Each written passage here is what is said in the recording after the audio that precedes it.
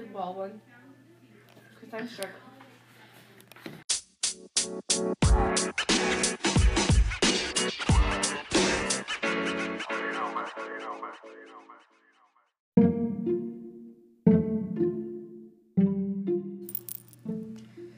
Dear 7th grader, you poor 7th grader, drop out now, unless you get really good grades and can cope with stress. I admit, 8th grade is a lot harder with new curriculums, new classes. However, if you can stay on top of your work and pay attention in class, you can do this. There are many opportunities in 8th grade that you can participate in, such as being a teacher, office, or library aide, ski day, and clubs. If you're already thinking about college, there are opportunities to get scholarships in middle school.